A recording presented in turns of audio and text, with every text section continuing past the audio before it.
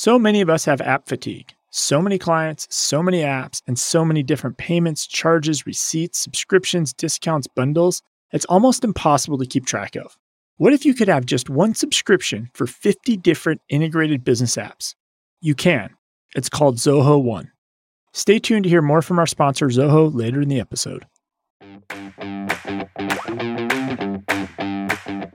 Most accountants in school are only ever taught about the traditional path to go to like large firms and do audit or tax. And so they get turned off by that because then they go on Reddit, they go on TikTok, and they see that it's kind of miserable the first few years. And they're not willing to make the same exchange that people in the past were because they have more opportunities. And so if they're made aware of, hey, you can have actually work-life balance. There are these firms that offer 40, maybe no more than 50 hours a week. Some are saying like, we only work people 35 hours. Like, you can choose the firm that fits your lifestyle. And then we don't lose those people to other professions. Coming to you weekly from the OnPay recording studio, this is the Cloud Accounting Podcast. Welcome to the Cloud Accounting Podcast. I'm Blake Oliver. And I'm David Leary. Friday the 13th, Blake. It's today. Well, maybe that's why our guest is missing in action. Ron Saharian from Profit First was scheduled to join us today. He is not yet in the studio. Perhaps he has been held up by some bad luck. If he does make it, we will welcome him in. And if not, we'll get him rescheduled. So I had a pretty eventful week, but I'll let you talk about your week first. And then, because once we start talking about my week, it's going to spiral. We got 4 episodes of material based on my week. Well, then let's get to it. I mean, the only thing eventful for me was my wife was on a business trip, which she doesn't do very often. So I got to be the single dad for. I think I saw you cook steak for one, like literally just one steak. Well, day 1 dinner was macaroni and cheese because that's all that was in the fridge. And then day 2 dinner was I found some frozen sausages, so I grilled those. And then I ran out of food completely. I was going to starve to death. So I went to the store and bought myself a nice bone-in ribeye and had that last night. But I screwed up and I've never seasoned the steak. She always does it, and I grill them, and I over-salted it. So I ruined my steak. Got to be careful. Bad luck. But, it was a good week all in, and she's back. She made it, and she was flying Southwest, and she made it home. So. Hey, yeah. Especially because that was the other thing that happened this week, right? Didn't the FAA, the IRS of the airline industry went down. Yeah, and it's really still not clear what happened there other than some database file got corrupted. And the FAA, in all its wisdom, decided that because this emergency messaging system wasn't working, that they had to ground every plane in the U.S. And I wonder, is that really standard protocol? Like if this one system goes down, you can't fly? What's the risk reward I think here? It was a bigger issue. I think the issue was they couldn't figure out what was going on. They had a file that I get kind of a manual process like firms do and the IRS does that's been working for 30 years. And then for whatever reason, it was a Tuesday or Wednesday, somebody has this file, they go to upload it to a computer and it just doesn't want to upload. So then they get it again. We'll send it again. Then we'll try it again. Or reboot everything. Now try it again. And I think the scary part for them, I guess, was like, why is this not working when it's worked for 30 years? Mm-hmm. And I think that's why they're, all right, put everything on hold till we solve this. Because, there was obviously something unexplainable. And, of course, they're like, we weren't hacked, we weren't this, who knows? But it's scary. Hello, happy Friday to everyone who's joining us in the YouTube live. You can follow us on YouTube, Cloud Accounting Podcast, subscribe, and get notified when we go live. And you can chat with us. So, hello, D. Hall and Christopher. Great to see you. David, I want to hear about your week. You had an eventful week. My week. So I think I've said this before on the show. One of the best things about me leaving Intuit and starting my own entrepreneurial journey is I now get to be a client of accounting firms. So I get to get the client experience, which is great, right? I'm on the other side of the fence. And I've bitched about tax organizers before. I've talked about a lot of things. Well, I officially have had another accounting client experience that I want to talk about here. So I got a nice letter in the mail, dated January 10th. So a couple days ago. Okay. And, hold on, David. I got to stop you. Ron's here. Ron, you made it. Oh, Ron showed up. Hey, you made it. Perfect. I made it. Sorry for the confusion, guys. I didn't know what was going on there for a minute. No worries. We're glad to have you. It's Friday the 13th, so we're just going to attribute this to that, right?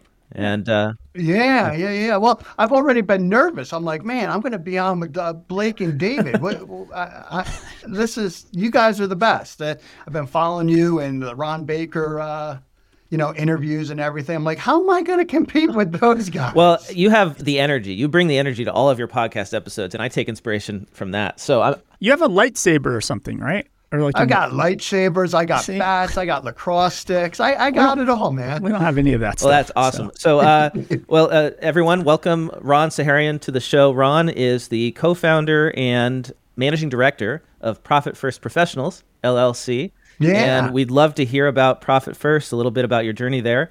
But I want to get back to David's story about his week because, David, you were laying the groundwork there, right? What was... I catch Ron up here. I'll give you the 10-second ground catch up Ron in 10 seconds.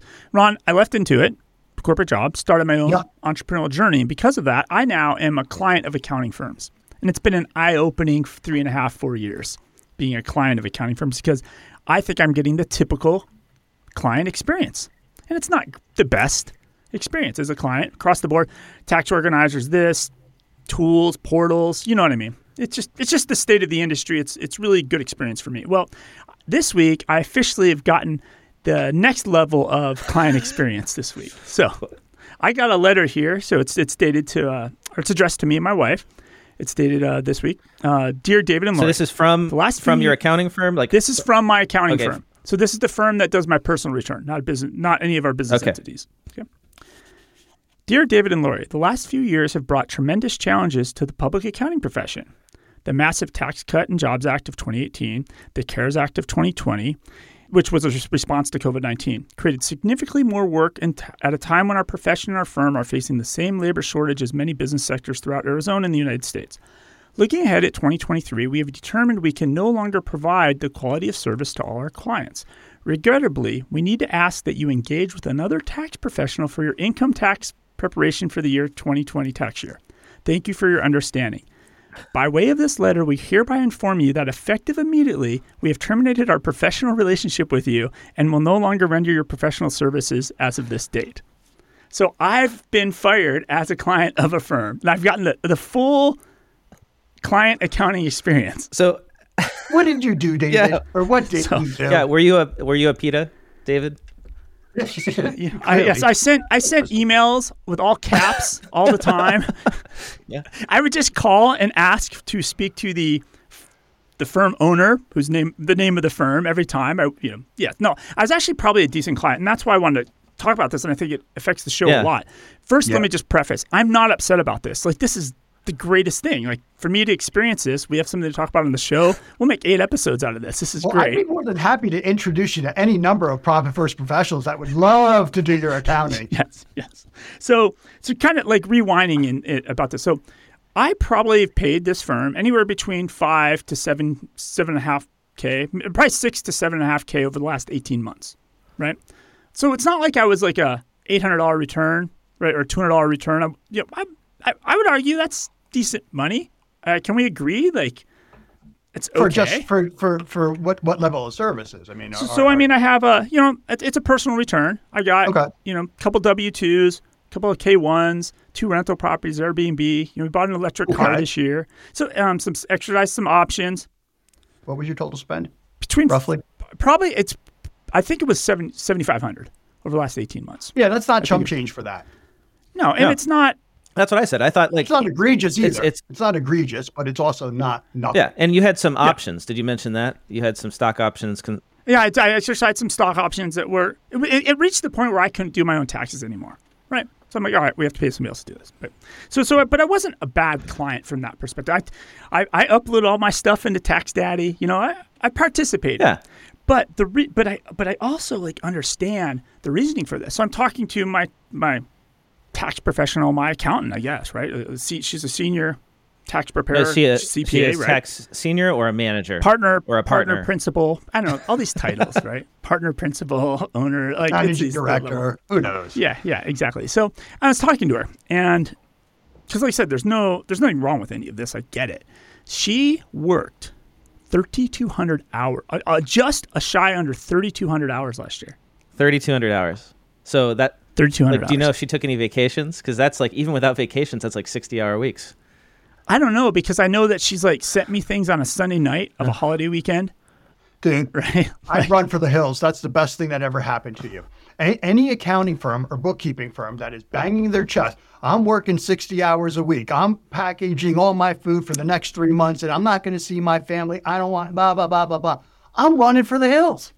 Yeah. I want my accounting professional to get a good night's sleep as much as I want my surgeon to get a good night's sleep.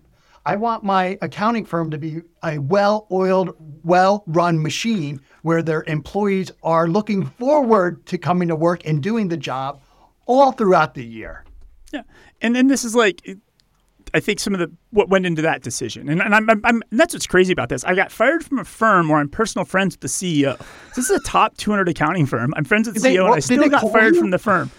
Like, did they call you, or did they just send you? Okay. Yeah, the letter came after the meeting and phone call, but okay, so, that's good. But so I talked to him, and I think I'm going to have him be on an interview with Blake on the Earmark County podcast. They, as a firm, they let go of a significant amount of revenue, and when I say significant, more than probably most of the listeners firms make in a year of our podcast. Like, it's significant amount of revenue.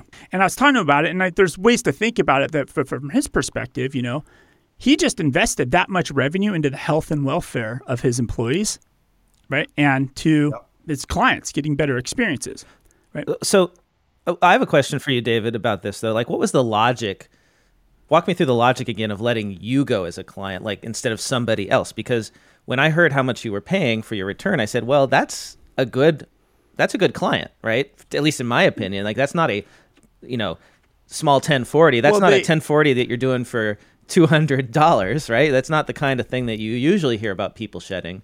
I know they're a bigger firm, but it's that game where take on the more expensive client. So if there's only so much work, you're going to take the client, you're going to do the work for the client that's paying you $60,000 a year engagement, right? Or $70,000 a year engagement. Right. And it's just coming down to there's just not enough employee. They can't hire enough. They outsource some stuff, but you can't hire enough people to do the work for your firm, right? And that's what Christopher asked in the live stream. He said, is the crux that they are terminating because of staff shortage? And that's what it sounds like. They're saying, our people are working 60 hours. We can't handle the work. Sorry, we can't help you. That's the gist of it. Yeah. And I think this is the typical experience. I think all the firms are doing this, right? Yeah. And we see it on Tax Twitter. They're taking on, I'm firing all my clients. The business, they shouldn't be taking on the business. Yeah. Yeah. Well, and that's what I want to know, David, is like, because, hey, look, I'm your co-host here. Like, we're buddies. I'm in your corner here on this one. I'm a little kind of, pissed off for you that you have to go find somebody new. Like, what did they take on? I want to know, did they take on new business this year and you're getting pushed out for that new business? Because that's not. Yeah. Were you upgraded? Well, yeah. Were you upgraded? Or were you just handed off to somebody else? But this is the bigger issue of our industry. And I've said this to Ron Baker. I said this when Joe Woodard was on. And even Ron, I'm sure you guys coach your professionals, right? To, hey, you want to get less clients that pay you more. Depends what you want to build. Yeah. Depends what you want to build. But yes, in essence, most of them want higher premium customers and not as many of them. Yeah. And so they've handed me off to a new CPA. So not in the firm. In the same company or new firm? Another firm, completely different firm. They handed me off. And he's happy to take me. Because for him, he's probably like, hey, I'll get $4,000 out of this guy. He can let go of 4 of his $800 clients that are taking up his time. Right. And so now where do those people go? And I brought this up on Tax Twitter. All these people on Tax Twitter sent out my client firing letters this week. Everybody's doing the same thing across the board, which gets us to what happened. I've asked this to Ron Baker. I've asked this to Joe Woodard. What happens to the bottom of these people? And they're going to have to go to a TurboTax Live situation. So when people say TurboTax is stealing your clients, that's bullshit. You guys are firing all your clients. It's a domino. I'm going to have a client because I'm still going to pay $4,000, or I'll have an account. Somebody will take. This is a good argument to invest in Intuit, H&R Block. All the apps, all the companies that are going to take on those clients that are getting fired by accounting firms. But I see the problem, guys, as well. We're blessed to receive a lot of inquiries from business owners that are looking to work with Profit First professionals. A lot of these business owners, unfortunately, are sub 150,000. Nobody wants to work with them. Very few want to work for them. It is possible, though, because, David, you've gotten me some great interviews recently on my Earmark podcast where I talk to people who have built practices that are serving clients for a few $100s a month in recurring revenue. Yes. And they're niche. They're niche. Like what Ron, that's the only way that you can do it is you have to be like focused on like a super niche area of I'm just going to focus on real estate agents, or I'm just going to focus on property owners, or volume. Yeah. Volume, scalable, less of us speaking together where, we're the higher paying customers, we're weaving in strategic conversations throughout a 12-month period. Well, what you can do that when they're affording that investment, but somebody that's only can pay a couple of $1,000, $2,000, we don't have the bandwidth to spend, an hour necessarily every month coaching them on helping them grow their business. They're going to be better suited off going to a large firm where it's more the compliance getting done, right? And what I always advocate, of course, is to get the accounting done, and as you're growing, open up or budget for real accounting services, for advanced accounting services. Have a budget for an accountant that has some business acumen that isn't just transactional, but can help you grow your business through their lens. Yeah. But you have to prepare for that investment, much like you have to prepare for investing in a person or another piece of machinery. So I'm willing to bet that this firm, this large firm, you said top 200 firm, David, that you were with, and we're not going to name them, They actually probably don't care about you either, David, quite honestly. Well, no, the relationship, and like I want to make sure very, very clear, the relationship is great. You know these people personally, but like I understand where they're coming from. Like nobody wants to work 62, 63 hours a week every single week for an entire year. But this is, right, but this is what's broken about our industry. It goes back to the discussions we have why we have 300,000 accountants that left the industry. Like this is just I'm experiencing the bigger problem of our space. Well, and my question is, why is that tax manager working 60-hour weeks, 3,000 hours a year? Why is that happening in that firm? And why is it just now? Go ahead, Ron. You've got your hand raised there. I'm going to say because it's poor management, poor systems, poor everything. They're doing the same thing they've always done. They're not growing. And I don't think that, they have a lot of the owners don't necessarily have the empathy for what their employees are going through. They're more in for hitting that hour, and they just feel as though they're just going to get somebody else to come on in here and do it. They're just not really. But I want to make sure, I don't think this is specific to any firm, because I'm experiencing not an ideal client perfect relationship with all the firms I'm working with, right? So I don't think the problems this firm and them letting go of me as a client, I guarantee you the other top 200 firms all send out letters like this. Absolutely. I'd be shocked if there's a top 200 firm that did not send out letters like this and let go of millions of dollars of clients. I'd be shocked. Well, shocked there's a lot of, experts out there that are always saying, cut your bottom 10%, right? To make room for better customers. And I get it. I get that's good business practice. But I think what we're trying to address here is how do we help these people? How do we help them, right? We're all trying to grow profitable, efficient accounting practices. Is that only going to be for the successful companies? Yeah, well, only A and B clients get served by accountants because there's just not enough accountants anymore. Everybody else, if you're a C player, good luck. Have fun. Well, and so I get firing the F clients. I get fire your F clients. Right. But people are letting go of. I'm a B client. I got let go. Well, I would question the methodology for how they decided to let go of clients. If they're just looking at revenue and they're saying I'm just going to fire all the clients that are not paying me as much revenue, then are you really freeing up time in your firm? Because maybe those clients that are paying you a lot of money are sucking up tons and tons of hours. Like, do you know that? If you're billing hourly, if that's how you think of it, then every dollar of revenue is equal. But we all know as business owners that when we consult with clients, not every dollar of revenue is equal. But if you think in terms of timesheets, it is. And so, that's why I was shocked, David, because I think that you're actually probably I bet you're an A client, honestly, compared to most clients out there, because you do your bookkeeping, you understand how to reconcile your QuickBooks file, and you give what I've seen your work. It's good. You spent I scan the PDFs and I upload them to the portal. You don't spend I play the game. You don't spend a decade in customer support at QuickBooks without learning how to do good bookkeeping, thankfully. Yeah, right? Yeah. So you upload the files. You don't, as Christopher said in the live chat, you don't send individual JPEGs via email to your tax preparer. So I think you don't send a shoebox of receipts. I think your return is probably really profitable, but I think the firm doesn't have a way to understand that. And so this is where they're not using the cringe factor, right? They're not using the cringe factor. They're not using the pain in the ass. Maybe they did, Ron. Maybe they did. Maybe. I am willing to bet that, I'm going to go to bat for you, David, and say that they did not vote you off the island due to your personality. I think it was really just like a metrics, top line revenue driven thing.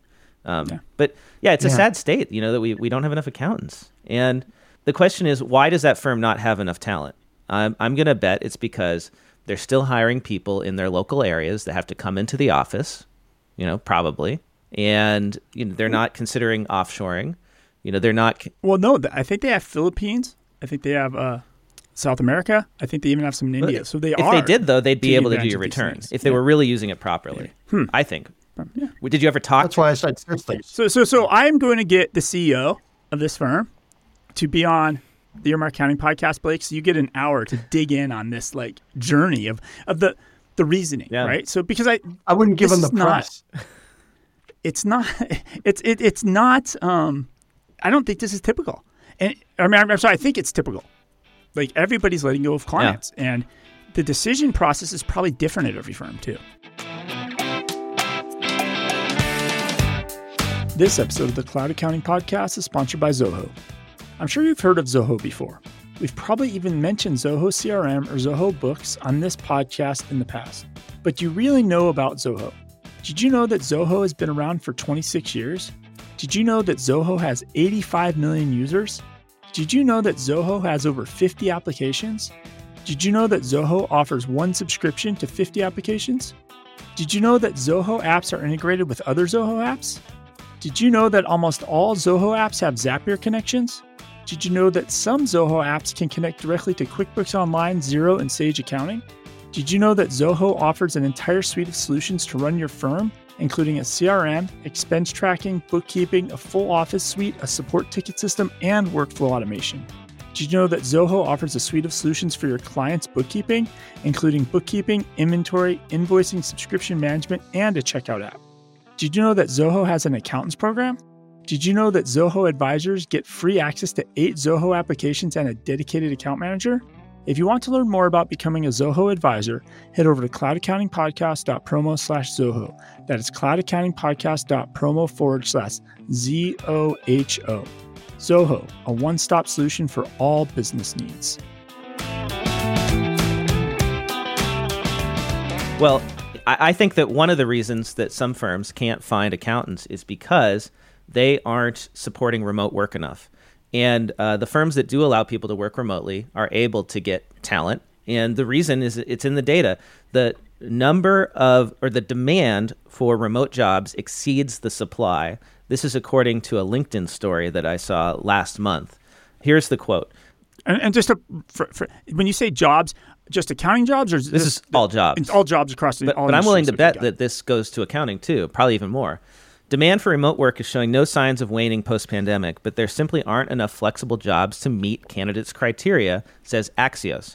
Just 15% of job vacancies advertised on LinkedIn are for remote positions, but 50% of applicants say they don't want to be in the office full-time.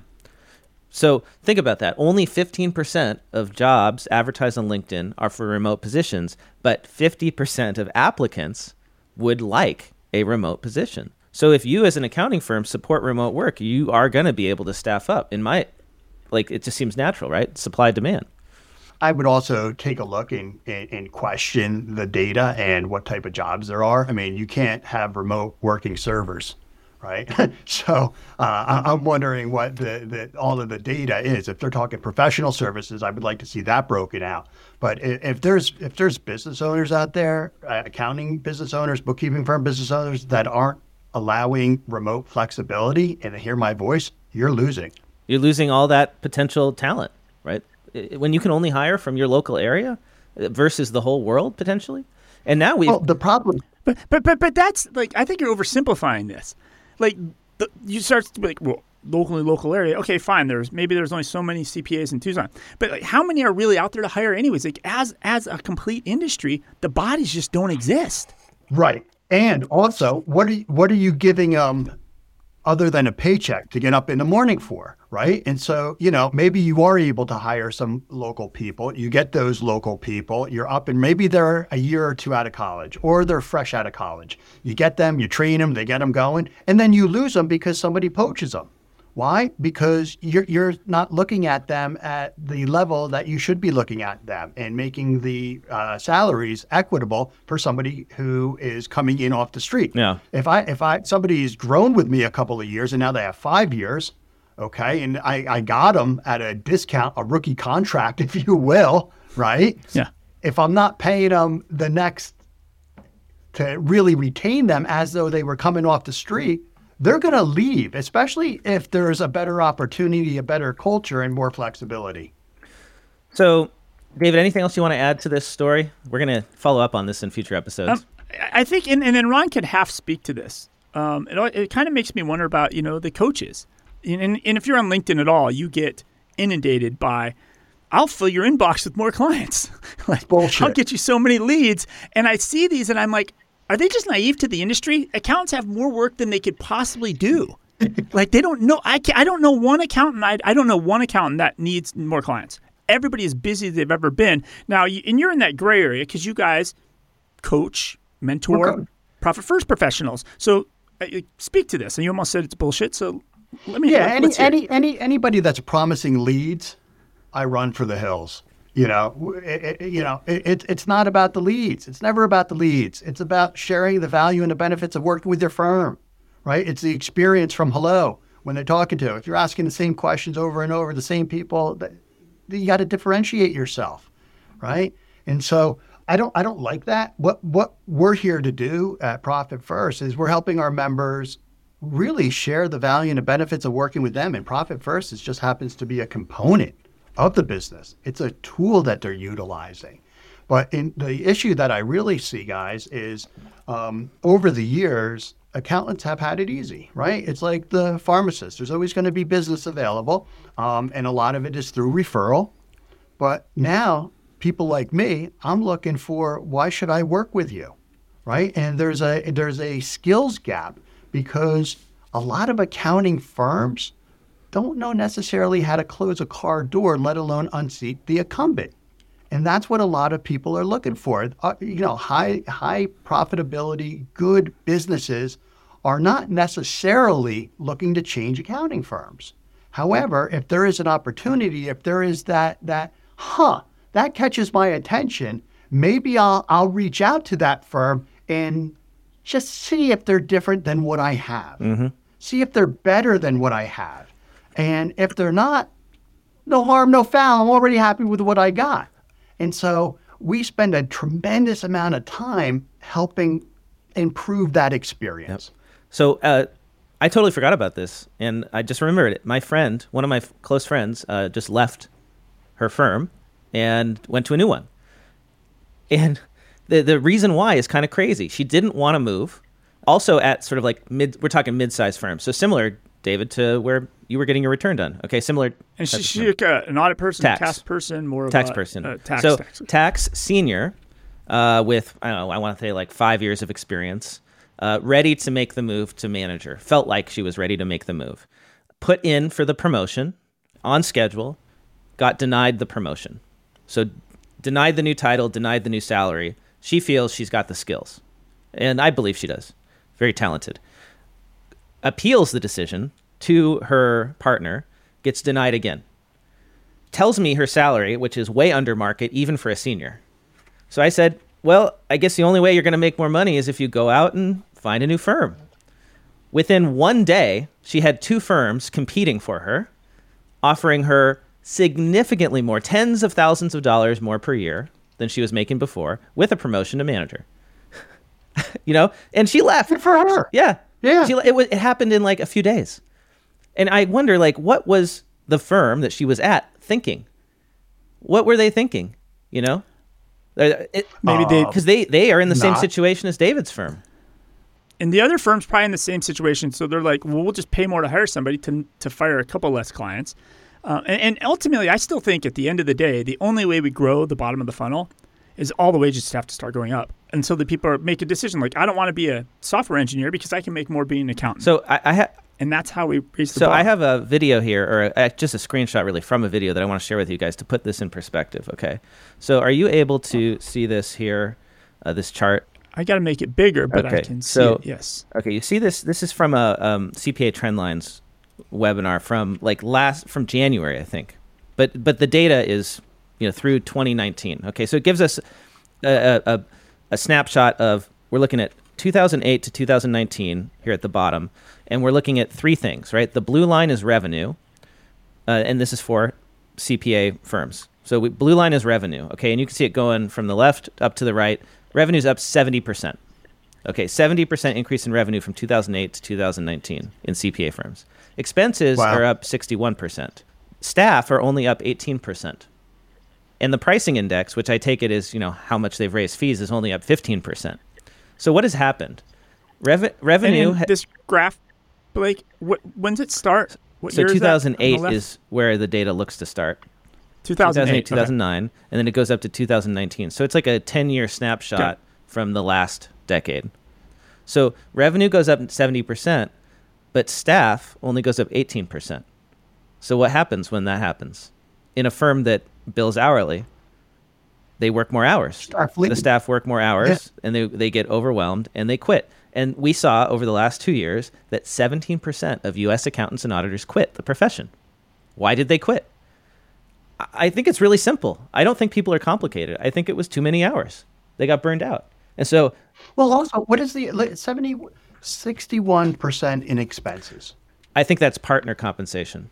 So I think what's happened is that, and this is, you see this in the data, partners are making $500,000 a year on average. That is way up. All of this additional revenue is on the backs of staff, and the partners are reeling in the dough. They're making tons and tons of money. This is in traditional CPA firms. And so the staff that don't want to get overloaded and work those crazy hours, they leave. I mean, we've done this to ourselves as a profession. Like, it's pretty simple. And actually, the real crime here is you could have had the revenue go up without overwhelming the staff if you'd actually raised your prices, right? So like that. A 1 to 3% price increase, margin increase across the board is going to do wonders for the profitability of a company. Yeah. So it's that simple. This is the fault of CPA firm management, not raising prices, but bringing on clients without raising prices, overworking the staff, not bringing on enough staff. And over-promising, under-delivering, right? Or biting off more than you can chew. I think it's everything that David and I and you are saying, Blake, where it's the ultimate tsunami where, okay, they're getting tons of business. They can't control themselves. They can't say no. They can't say no, right? Because they're coming on in. They're trying to get theirs, okay? Now they have staff. Work to staff, work to staff, work to staff, work to staff. Staff is overworked because that is industry standard to work all these hours. That's crazy. So right over here on the right is the actual summary of like the thing that matters. So profit is up 94%, and the revenue per full-time employee is up 45%. Wages for employees of firms, not partners, are not up 45% in the last decade. No. If you're making $100,000 in 2008, you're not making $150,000. Wages have basically been stagnant. Now they're finally going up dramatically, and we saw that with like my anecdote of my friend who just got the pay increase. But it's still not as fast as, I guess the last few years it's been even in terms of like revenue and wage growth, but there's still a huge gap. So what is this? What about starting? Yeah, has the starting salaries increased? Because I remember when I was coming out of school, accounting majors were getting like 40 to 60. No, and this was 20, 30 years ago. It's recent. I can speak. Go ahead, David. I can ask. Let me. I'm going to put my head out of the studio for a second. I have a recent accounting grad who has an offer already. Let me ask. Hold on. Yeah. All right. Yeah. Well, David goes, my bet is not really meaningfully. You index for inflation, and everything I've heard is like, especially at like the big four, the salaries have basically been stagnant for like 2 decades. Meanwhile, cost of living has gone up, right? So you're right. So I have somebody at college. She's a graduate accounting student. She is already signed a letter of intent with a top 10 accounting firm, $65,000 starting salary. And what city is it in? For a CPA. What city? Like Phoenix? I don't know. It's a top 10 firm. Like it's Tucson. The cost of living matters, right? I'm curious about that. Let me check. David is. I lost an internal Phoenix. employee. We hired a guy who was, he didn't graduate college yet. Yeah. He was getting his CPA. Sharp dude. Very, very sharp. He knew all his life he wanted to work for the big companies. He got 70 starting, one of the big 8 or 4 or whatever they are now. And he knows he's going to be absolutely miserable. He's choosing to be miserable. Yeah. He knows he's going to be working like a machine. And for the next couple of years, he knows that, and he's going to hope to make partner. See, but that's like playing high school baseball and hoping to get into the MLB. The odds of making partner at a big firm, it's less than 1%. I know. So it's not. If that's what I don't understand. Accounting is kind of a conservative profession. So if you're conservative, like, don't bet on becoming a partner at the Big Four. Well, they sell you on it. They sell you on it, right? Yeah. Well, because if you do, the rewards are enormous. On paper, you make, like, at a Big Four firm, you're making $1 million a year as a partner, but it takes you at least 15 years to get there, maybe 20, and then you're working 3,000 hours a year still. Yeah, right? You don't remember your kids' birthdays. And you get divorced at least 2 times. And that's the bigger issue here as far as selling them on them. You can't sell anybody on this dream anymore because they look at somebody else who's the senior tax manager of me, who has 25 years experience, right? And is still having to put in 60 hours a week. So the promise of becoming a partner or principal is just not there anymore. Yeah. Partners aren't retiring. So younger people are like, I'm out. Partners aren't retiring. Why would you retire if you're a partner? Well, I mean, right? They're staying longer. I don't know about you guys, but like my goal of working is so that I don't have to work someday. But it doesn't seem to. Yeah. But I think this is part of the cult of public accounting is that you go into it and then you become enmeshed in this cult of billable hours and working all the time, and it like changes how you think about the world, and you value work more than you do anything else, your family, your life. I mean, there was a thread on Reddit that I was reading about like how do partners show off their, all the money they make. And actually, most of the staff in these big firms that were posting on Reddit said most of them don't. They drive like old Audis, and like they're not even using the money that they're making. Like, what's the point? I don't understand. Now, of course, there's the partner every now and then who buys, the Bentley Ghost or whatever, the crazy car. But most of them aren't like that. So anyway. This episode of the Cloud Accounting Podcast is sponsored by LiveFlow. One thing we haven't talked about yet is how LiveFlow helps accountants and bookkeepers to use LiveFlow successfully in their firms. For starters, LiveFlow has amazing customer support. They offer instant help 24/7 from real humans via chat, or if you prefer, you can schedule a Zoom meeting, choose to call them, or even email the founders directly. LiveFlow has a library of plug-and-play templates such as consolidated P&L and flash reports to enable and scale across your clients in a snap. They also have dozens of blog posts from other LiveFlow users where they share their best practices, and they even share their Google Sheets, so you can just copy them and start using their best practices in your firm instantly. In my opinion, this is what really sets LiveFlow apart from thousands of other QuickBooks Online apps, this ability to build, share, and scale on each other's work. To learn more about using LiveFlow and how you can save 20% off your first 3 months, head over to cloudaccountingpodcast.promo/LiveFlow. That is cloudaccountingpodcast.promo/LIVEFLOW.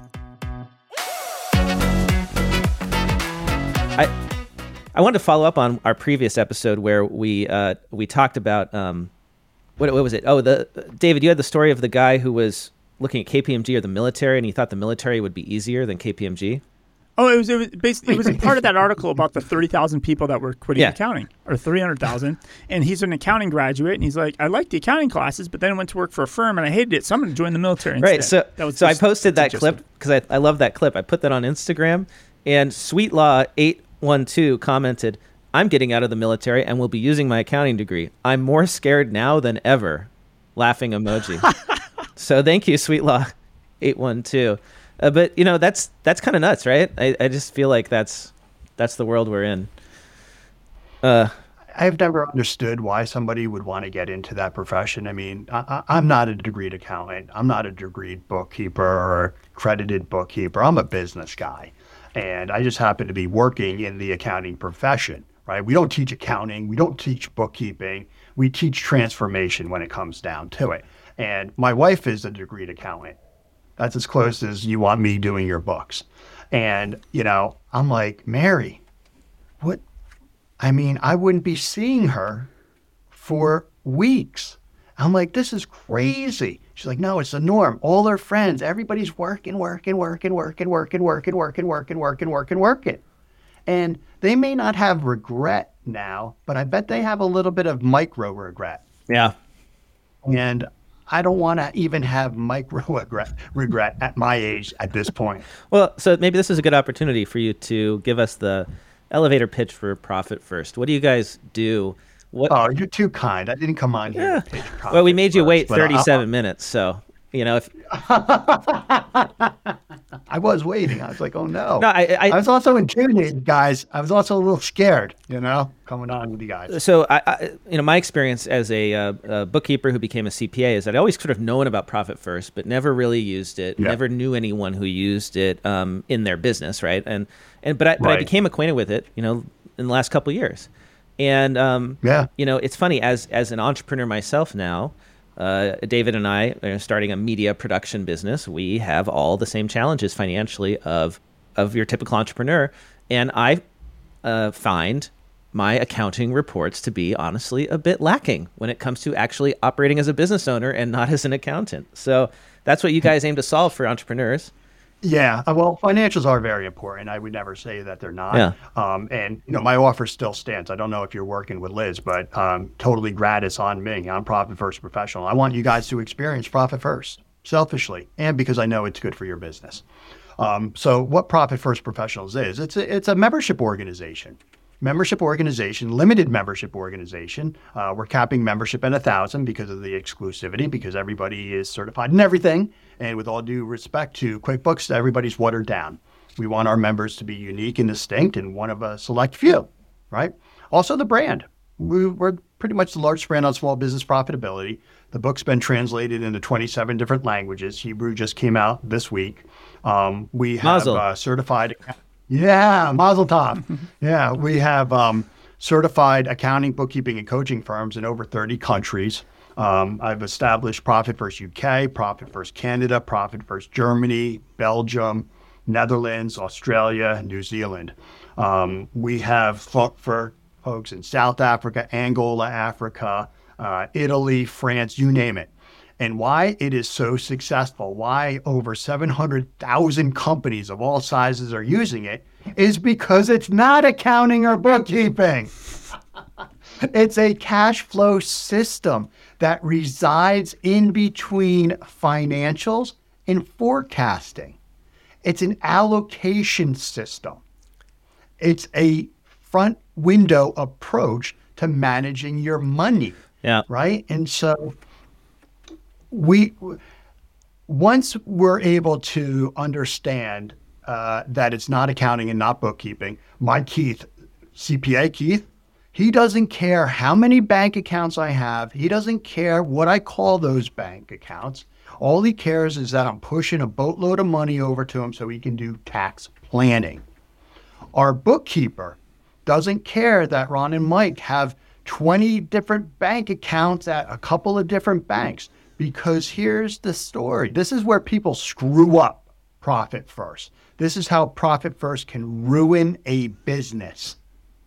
They're using it as a P&L, each account. They're collecting income into that account, and they're trying to write checks out of that account. That's a reconciliation nightmare.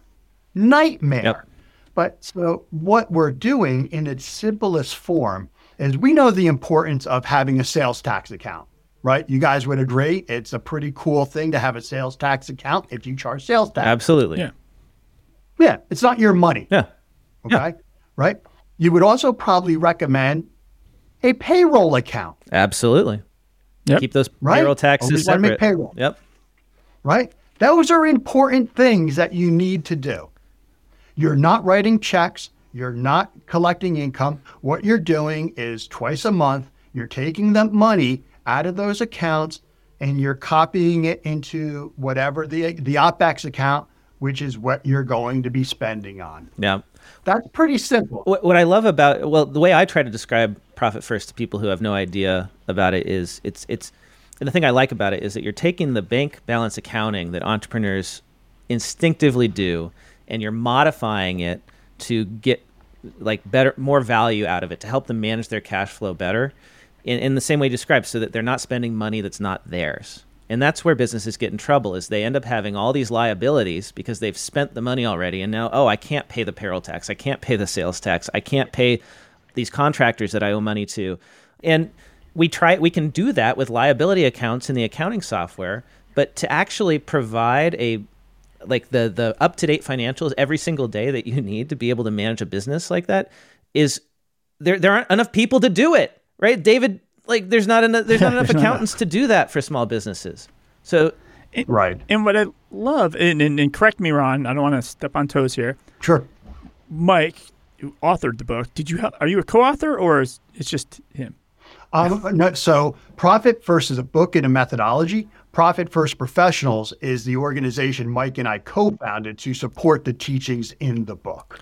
Got it. So I've heard Mike on an interview talk about Profit First. So Mike is like Jesus, and you're like the Pope. Mike is Einstein. Okay. He's the crazy inventor. I'm just a business owner. But I think what the analogy I've heard him say before, which is really smart, it's like a toothpaste tube, right? And you squeeze the tube, and then to all the things you need to squeeze out. And one of those things should be your profit. You just take some of that out, and then whatever's left in the tube, you'll figure out how to run your business on what's left. Yes. But you better put that other stuff. You better put some of that toothpaste in other places. If not, you're just gonna. Well, the tube's empty. You just use it all. Not exactly, but kind of, sort of. Yeah. Okay. So one of the things you're talking about is a behavioral theory called Parkinson's law. Not Parkinson's disease, Parkinson's law. Northrop Parkinson is a theorist who basically said that us human beings are going to exhaust all the available resources in any given time. Okay. Stephen Hawking also used to echo that as well. That's why if I give a web developer a project 6 weeks and $10,000, they're going to take 6 weeks and it's going to cost me $10,000. If I give somebody else that same project scope and give them $20,000 in 4 weeks, they're going to do it in 4 weeks and $20,000. The flip side of Parkinson's is where the beauty is. Us human beings, when resources are sparse, when they're limited, we're going to be more creative. We're going to be more inventive. We're going to try to get more out of less. So that's where the tube of toothpaste analogy comes on in, right? So when you get a full tube of toothpaste, it's like a fat operating expense account, okay? Right? You lay some on your brush, some falls off, no big deal. You brush your teeth. As that month continues, you find yourself taking the tube of toothpaste, cranking it on the corner. You're squeegeeing it up. You might even buy a tool, right, to squeegee it up. That's innovation. That's creative. You're trying to get that little turtle head of a toothpaste out there. You get some on your toothbrush. It's amazing how clean we can make our mouths with just a little bit of toothpaste, right? And so that's the essence. That's what we want to run our business on. We want to constrain the resources so that we are inventive, we are creative, we are trying to get more with less. Because when things are rocking and rolling, okay, and money is plentiful, we're not addressing those issues. We're pulling the wool over our eyes. Those issues are still there. This PPP and all these loans and everything, those companies are still having freaking issues. This just masked it. Yep. And so, that's what Profit First is. That's why bank balance accounting, okay, is good, because you can look at that every single day, and that is already your constrained tube of toothpaste. And taking this, that makes sense. Let's take this back full to circle. the Yes, full I was just going to say that, David. So if an accounting firms set a limit, none of my employees will work more than 40 hours a week. That's it. That's the limit. Will they still get all the work done for all the clients? Yes, absolutely. I think they will. Yes. They will. I feel like a lot of that time when people are working 70 to 80 hours, especially in big four firms, they're just sitting around the office. They're just looking busy, right? Like Ron said. FaceTime. Yeah. They're pretending to work. So we have part-time employees. Yeah. We have grown our business on part-time employees. Yeah. Okay. Our part-time employees are efficient, are effective, and they are awesome. This 40-hour thing is a waste. Do your job. Get your stuff done. And that's why I like Profit First. The idea of it is it deals with the psychology of money, right? It's not just the theory of it, it's the psychology of it, and that's how you get people to do the right thing, to do the thing you want.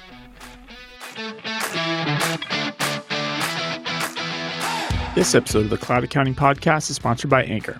For many of you, getting paid by your client is a multi-step and multi-app workflow that looks something like this. Send a client a proposal or engagement letter via quote-unquote signature tool, wait for the client to accept it, add the client to the accounting system, generate an invoice, send that to the client, wait for the client to pay you, or maybe you're advanced and you set up separate PDF to collect their ACH or credit card info to set up automatic payments. But again, you wait for them to provide those details. You get the point. It's a messy manual process, and I didn't even mention the spreadsheet you'll need to create to track all these steps. Introducing Anchor. Anchor automates your entire billing process for you end to end. With Anchor, you create one proposal that defines your scope of work, includes terms of service, allows your client to review and accept this agreement, even collects the client's payment info instantly to establish automated monthly payments. For the client, they experience all of this in just one screen. It's really that simple and clean. With Anchor's dashboard, you always have visibility in the entire process from pending and approved agreements.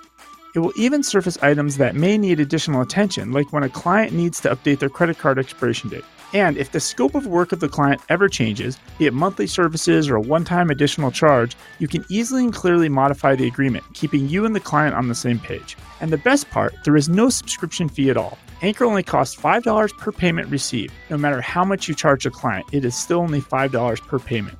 To learn more about using Anchor at your firm, head over to cloudaccountingpodcast.promo/anchor.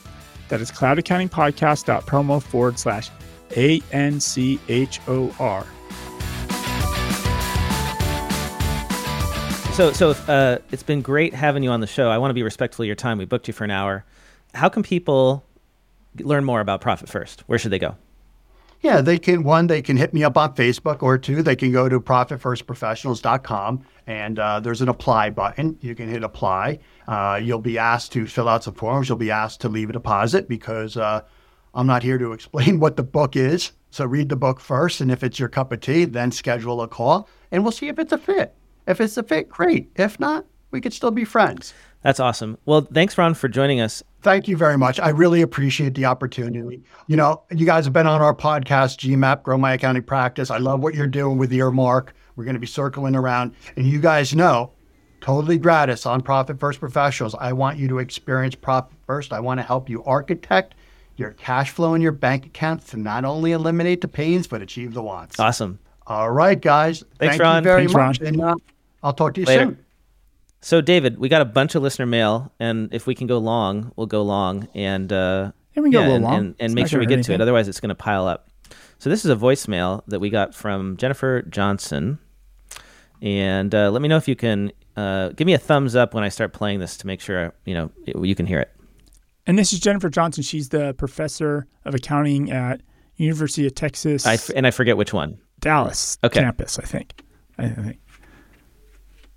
Hey, Blake and David, Jennifer Johnson from the University of Texas at Dallas, longtime listener and sometimes contributor. Hey, I wanted to share a couple of stories about an event I host every semester with my class. I do a networking event where I bring in, 7 to 12 professionals every semester, and I break my class into small groups just to get an opportunity to talk with other CPAs and accountants out in the field. The students get a chance to ask questions that they may not ask under an interview or job fair setting, and the professionals get an opportunity to give back. Well, this semester, I think I even had 2 or 3 students who found internships through this low-pressure opportunity. So I want to encourage educators out there, if you are listening, maybe take a chance on your students and bring those professionals in. They want to meet people. They want to get to know folks. And for the professionals listening, jump on in at that opportunity. If you get a chance to go into a classroom and meet with students, that is one of the best ways to help encourage them to continue on in the profession. From a student, I got in an evaluation this semester and an email that said that this event was one of the most important things that they did and stood out to them throughout their whole career here at the university. And from the professionals who were involved, the feedback was amazing and they really enjoyed it. So I want to encourage everybody to continue to make those connections because it is very helpful. Thanks for all you do, guys, and love the podcast. Thanks, Jennifer. Thanks for that voice memo. And that's a great idea. I mean, imagine that accounting students are getting offered jobs at mixers. Why? Because there's not enough accountants. That's I know, right? You're an accounting student. Come on. They should.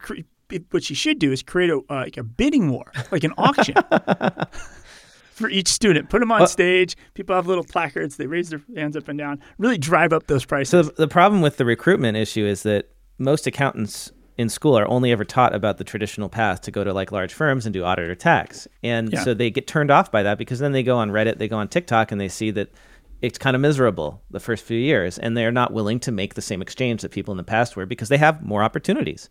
And so if they're made aware of, hey, you can have actually work-life balance. There are these firms that offer 40, maybe no more than 50 hours a week. Some are saying, like, we only work people 35 hours. Like, you can choose the firm that fits your lifestyle. And then we don't lose those people to other professions. We can actually keep them in the firms that are willing to support that. And there's a place for that. But the problem is the students don't know because the universities and the big firms are in bed with each other. And like that's, where do the universities get their funding? From the big firm partners. That's why they promote the big firms. It's follow the money, right? And they're giving them offer letters basically at the end of their freshman year. So if they're reaching them first, and basically they're reaching people when they're done with accounting 101. Here's the letter, an offer letter for an internship 2 years from now. So we got more listener mail. We also have comments in the YouTube Live. D. Hall said, after having retention issues and bleeding talent for 5 to 6 years, my big boss is finally open to training up finance and accounting professionals from no experience and building capacity to train. That's great. And this is why a lot of firms don't train is because they work everybody so much, there's no time to train anyone. Like the managers don't have time to train, and then the staff don't have time to learn. Christopher said, Citrin Cooperman, very forward-thinking firm, first to take on private equity, I believe, has spun off their consulting practice to where non-CPAs can become partner. And they have to do that because, here's why, they aren't getting enough managers and directors who want to become partner anymore. And if you don't have people buying in to the partnership, how do you pay out the partners who want to retire? The only way to do that is with private equity. I think they're smart to do it now because those partners are actually going to get that payout. The problem is the private equity money isn't unlimited. And so the firms that are unable to do that are going to have a huge succession crisis. And I think you'll have some firms that are upside down and they have to renege on their retirement payments to their retired partners because when the pyramid becomes thin at the bottom, you can't support it. They're basically big unfunded pension liabilities is what's happening in a lot of firms. Joseph said, man, love y'all's show. I'm currently in community college for accounting. Do y'all have any advice on charting the course in my professional career in accounting? Oh, that's a good one. So David, in community college for accounting, do we have any advice for charting a course? I actually... Like what courses they should take? Well, I think it's for the career. Like, where do you go? Once you have the degree, the accounting degree from community college, right, where do you go? I would say, based on what we said, don't go to a big firm. That would not be the best experience. Find a local firm. Find a cloud-based firm, maybe. I know it can be hard to learn in a remote environment, but there's ways to overcome it. If you're comfortable with that, you could start at a remote firm. And I would try to find a smaller firm that is very technology-based, where you're going to get exposed to things like a Zapier, Airtables, Excel. Well, I mean, everybody's going to be exposed to Excel, but something like a Process Street, right? Tools, because if you can learn those tools early, if you get really good at something like a Process Street and Airtable and a Zapier and maybe a little RPA, if you can learn that stuff early, two things are going to happen. A, it's going to accelerate your career at other firms that don't have tools and processes implemented. They need this stuff. Or two, you're just going to set yourself up for setting up your own firm one day. Well, I think it depends too. Like, what do you want to do? Do you want to work with small business clients? Do you want to work with corporations? Yeah, sure. I mean, think about not necessarily where you want to be in 20 or 30 years, because that's impossible to predict these days. But think about where do you want to be in a few years? Because if you want to be a corporate controller, there's a certain path to take. If you want to be a partner in your own firm, then the path that David suggested, learning the technology, is a great idea. So you could, at this level, you don't even have to do more schooling. You could go get certified in QuickBooks and Xero. You could go be a Profit First professional. There's stuff out there to give you the infrastructure and support for you to run your own firm and service small businesses. Are you going to be a $25 million firm one day? Probably not, but you're going to have a real business and you might not have to spend anything more on school. D. Hall in the live stream said, with the current model, if more accounting firms say yes to 40 hours a week, more Davids will be let go. A firm would have to reevaluate how to get to 40 hours instead of setting a 40 hours cap. So challenging this idea that we can cap the hours and we can still do the work. Now, I think that part of the reason a lot of these firms are overworking their staff is because they didn't make the investments in technology that would allow you to work fewer hours. Like over the last 10 years, 20 years, there has been an incredible leap in technology. As any listener of this show knows, cloud accounting increases your efficiency in a lot of ways by 4 or 5 times. I can do the work of a bookkeeper. I myself, one person, can do the work of 4 or 5 traditional bookkeepers, maybe more now, right? And the same tech is coming to tax, it's coming to practice management, and they haven't invested. And I think that's one reason why staff are overwhelmed. So I think that if you cap the hours, it forces people, or you don't encourage people to work crazy hours. You don't reward them for working crazy hours. It encourages people to find efficiencies and find faster ways to do things. The problem with the billable hour model is that it just encourages people to be inefficient, because if your bonus is linked to your billable hours, why would you go any faster or figure out ways to go any faster, right? And it's you see this with just like underinvestment in technology across the profession, especially in large firms. Of course, that's not going to happen overnight. I was talking with a friend, how could you actually do this in a larger firm that's based on a billable hours model? Like, let's say tax, right? All these tax returns have budgets. They have hours budgets, a 20-hour tax return, that sort of thing, right?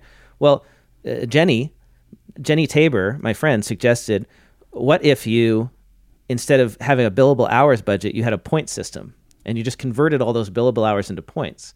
And you gave your tax preparers points for completing the return, and it didn't matter how many hours it took. And you incentivize people based on the points. I guarantee you that 20-hour return, there's somebody who can figure out how to do it in a shorter amount of time.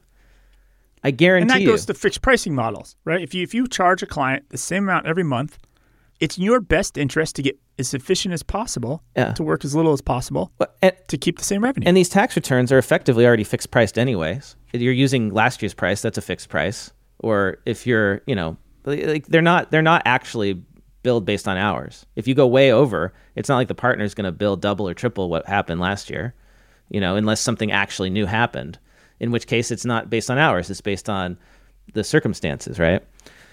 So that's possibly, one way to do it. I've been thinking about that, a points-based system. Gamify tax season and try to encourage people to do more in less time. That could be one way to do it. So I just keep plowing through the listener mail. Plow through the listener emails. Yeah, absolutely. So this was an Instagram message from Linda. Linda said, "Hi, Blake and David. I just saw this article about Illinois lowering the CPA hours requirement from 150 to 120 to sit for the exam. They still have to complete 150 to become licensed. It's a tiny move in the right direction, but still not enough, in my opinion. Outgoing society president Todd Shapiro has been an advocate for change in the CPA profession, but change is still very slow."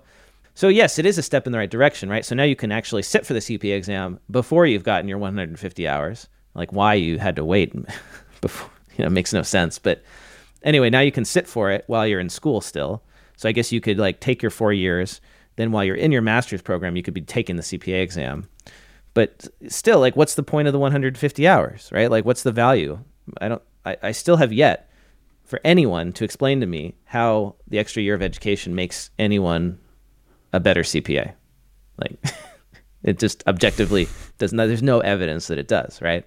And all the arguments about keeping it have to do with stuff like Barry Melanson was just at the Accounting Club of America, and he said, well, no other profession is reducing its educational requirements. So we shouldn't reduce our educational requirements. What kind of argument is that? Just because every other profession, which is also short-staffed, is being stupid, is a reason for us to be stupid too? It's like we don't have enough doctors. Eventually, they're going to have to do something, right? Well, yeah. And again, this is everywhere. It's every profession. Everybody's going through this. Yeah. And that's the thing. well, how do we get more accountants? Like, we could raise the wages, but there's just still not enough bodies. Like, at what point? And it's not about where's this going to tip? It has to be technology. And it's not about right? This is why it's not about lowering quality standards. It's not about lowering quality standards because the fifth year adds no quality. The fifth year has zero impact on quality. Yeah. Prove it that it does. It's so expensive it doesn't do anything, and it's just a money grab for universities that aren't doing their job.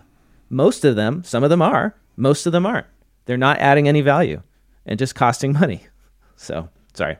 At least trade it. Like, go work with the university and be like, here's the deal. Yeah. We are going to keep the 150-hour rule. So you get 1 extra year of education from these students. You make a lot of money, Mr. University. But in exchange, you have to promise us you're going to double the amount of accountants that graduate every year. You have to do whatever you do on your campus, recruitment, encouraging, like whatever you have. Like, you're going to produce more accountants, and we'll keep this extra year around for you to make your extra cash. But the universities aren't pumping out more accountants. They're pumping out the smallest amount as ever. So you know what the AICPA's solution to the fifth year is? They say, okay, well, we're still going to require 150 hours, but we're going to make that year a year internship at the firm, and then the university is going to give credits to the student for working at the firm. So, so why then have the 150-hour rule? Why not just require the work experience? You're just giving money to the university. Get rid of all You're basically, if you pass the test, you pass the test. Right. Just get rid of it all. You don't even need a degree. If you pass the test, you pass the test. What you're admitting by doing that is that the universities aren't adding any value, but you're still going to pay them. We're still going to. So the firms are going to pay the university tuition for the student. Just give the money to the accountant, the worst person working. More listener mail. Here we go. This is from Bernard. Hey, Blake. Listened to this episode, Ron Baker, this morning. So that episode we did, Auditing Apathy with Ron Baker. Lovely episode. Fantastic episode. Go listen to it. Continuing on. You guys hit some real issues with our profession and the AICPA. It's not only Big Four firms having an independence problem with how audit fees are paid by the customer, and consequently 1/3 of audits are failing, but the AICPA is really an organization that is catering to its highest paying customers. The top 100 accounting firms and smaller firms are seeing no reason to belong to the AICPA, and the smaller firms are the majority of the membership. Our firm is a mid-sized firm, 30 full-time equivalents, of which 14 are CPAs. We have been frustrated for years on the lack of brand building that the AICPA does not do for the CPA brand. We do no audit work and very little assurance type services, so the requirement of an audit to be performed by a CPA is irrelevant to us. We need the marketing to highlight the CPA as probably the best qualified financial and tax advisor that can be offered to the public. So many ways that the CPA brand could be marketed. We have been outgunned by the CFP designation. We are all hoping the AICPA will get more young and diverse leadership and get the organization serving its members in a more equitable way. We have been Ron Baker followers for 10 years now and destroyed our timesheets 9 years ago. We are a fixed price value billing firm and looking closely at the subscription model. I have already read Ron's book, and it certainly lays the foundation and the logic for the subscription model. If we were starting our firm today or a smaller CPA firm, there would only be one way to go, and that would be subscription. For legacy firms our size and larger, it's a little more difficult to switch only because we would have to change everyone to subscription and basically start a new company. We will continue to investigate full subscription billing and hopefully figure out the way to change in the near future. I like your podcast and try to catch every episode. Keep marketing Ron's book. And by the way, your foreword that you wrote for the book was great. Happy New Year. Thanks, Bernard. Yeah. Hey, actually, David, that's another way that your firm could have avoided firing you is if they'd had everyone on subscription billing, because they would have seen the capacity constraint. They wouldn't have taken on the new clients and fired you. I guarantee you, David, that somebody stole your spot. And arguably, this is I think is the mindset of the industry. Higher quality, get higher paying clients so you can work less hours. That's how everybody's trying to solve their working too many hours thing. Right. And it just trickles. And I think I'm going to go to this other firm and I'm going to steal the spot of 4 people that are going to get let go. Yeah. And then those people are going to go have to scramble around and find somebody else. I don't know if it really solves the problem. I don't know if what they're doing will actually make anybody work less. Yeah, I mean, it's going to stop them from... And when you say what you're doing, what all accounting firms are doing. Yeah, right. I just want to make sure. Right. Well, this idea... What I experience is not exclusive. Right. This idea, everyone's doing it, right? This idea of fewer clients for more money, but are you actually reducing the amount of time you're working? Are you really... because if it's based on billable hours, then you can only make so much money as there are hours in the day. Yeah, I think you'd almost have to do this like declare bankruptcy, where we're going to get let go of half our clients, half of them. And then we're going to do nothing with our spare capacity is work on processes and automation and efficiencies. And then once we have everything working like a machine, now we'll start trying to add clients back onto our systems again. Like you almost have to, because really if you just cut it to get people down to 40 hours again, they're not going to have elbow room and space to improve the world, the world, like their situation. And the reason that's not going to happen, the firm situation. The reason that's not going to happen is because you cut half the clients, you lose half your revenue, and the partners don't want to take the pay cut. And you owe money to the retiring partners. You can't not pay them. And yeah, that's the problem. It's sort of like the system is like, it's not that any individual is doing bad things. It's the system is failing. And at a certain point, it will break for some firms. Yeah, I'm going to change my prediction from last episode. What's that? Like after the Southwest Airlines thing and the FAA, like I think we are going to have an accounting industry meltdown in 2023. Just some insane meltdown. Like not just like IRS problems, like firms themselves. We're going to hear stories of firms. Remember how like 2 or 3 years ago, these little startups weren't filing people's tax returns and these nightmare scenarios like that? Yeah. We're going to start hearing that from legit firms. What firm did not file the tax returns? They ran out of time. Yeah. They ran out of bodies. They couldn't file the extensions long enough because maybe the IRS had some delays. Like, I think we're going to see like accounting industry meltdown in 2023. Major customer service problem kind of thing. How about one more, and then we'll save the rest for next time? Okay, so this is from Rusty. Rusty said, "Hello, Blake and David, longtime listener, first-time emailer. I have just finished listening to your December 23rd episode, QuickBooks. They were on QuickBooks. And I wanted to comment on the voicemail from Kate Johnson. As you are aware, each state has its own CPA license requirements. I acquired my CPA license earlier this year in North Carolina. I met my experience requirement without working a single hour under a CPA.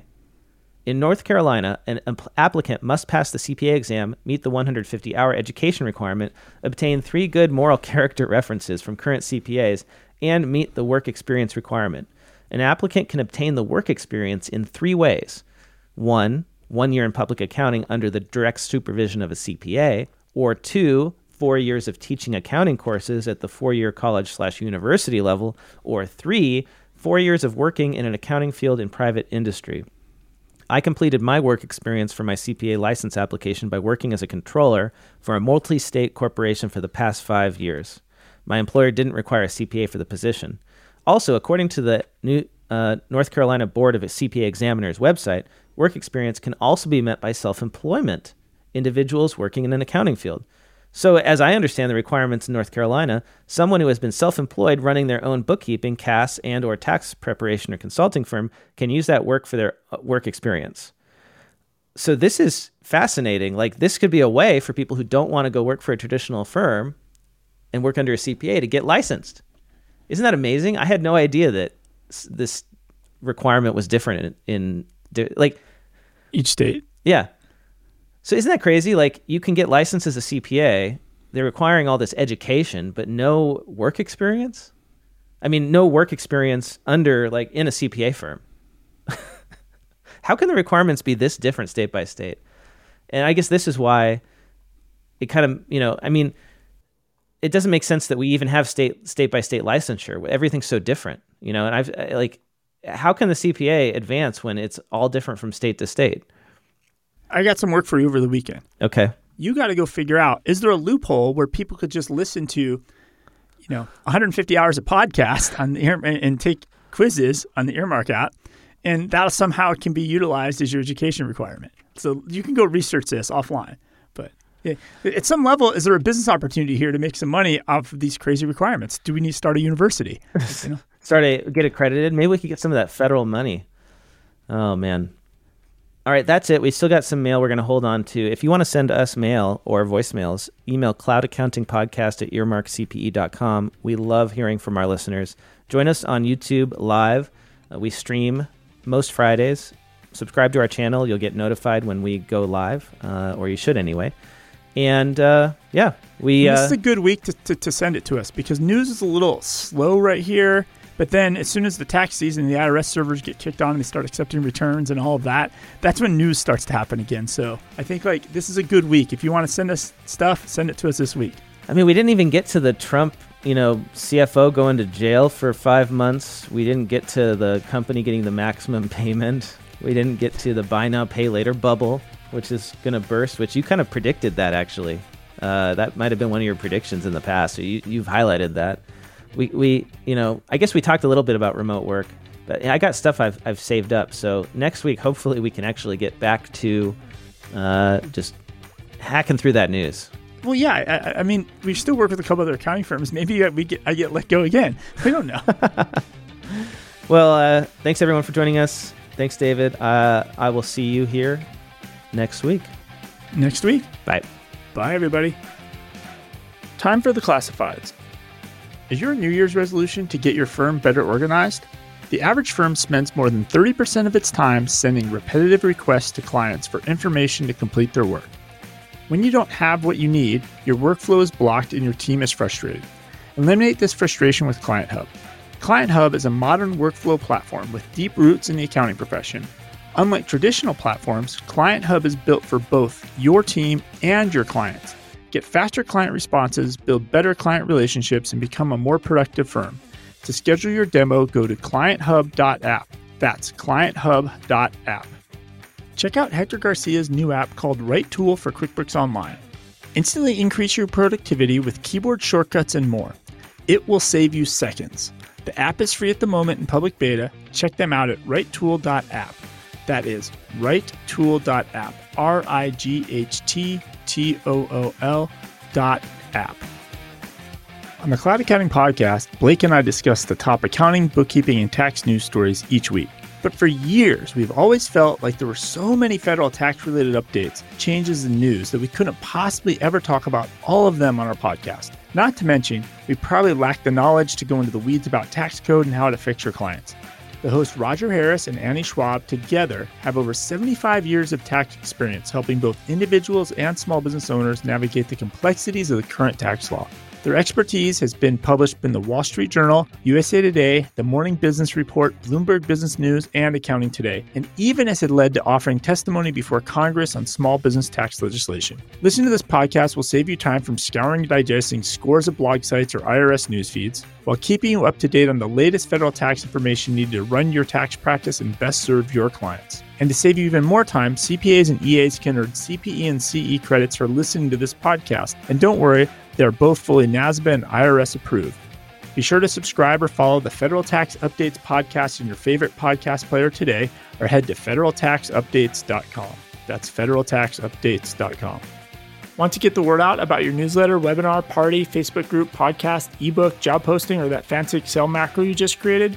Why not let the listeners of the Cloud Accounting Podcast know by running a classified ad? Hit the show notes for the link to get more info.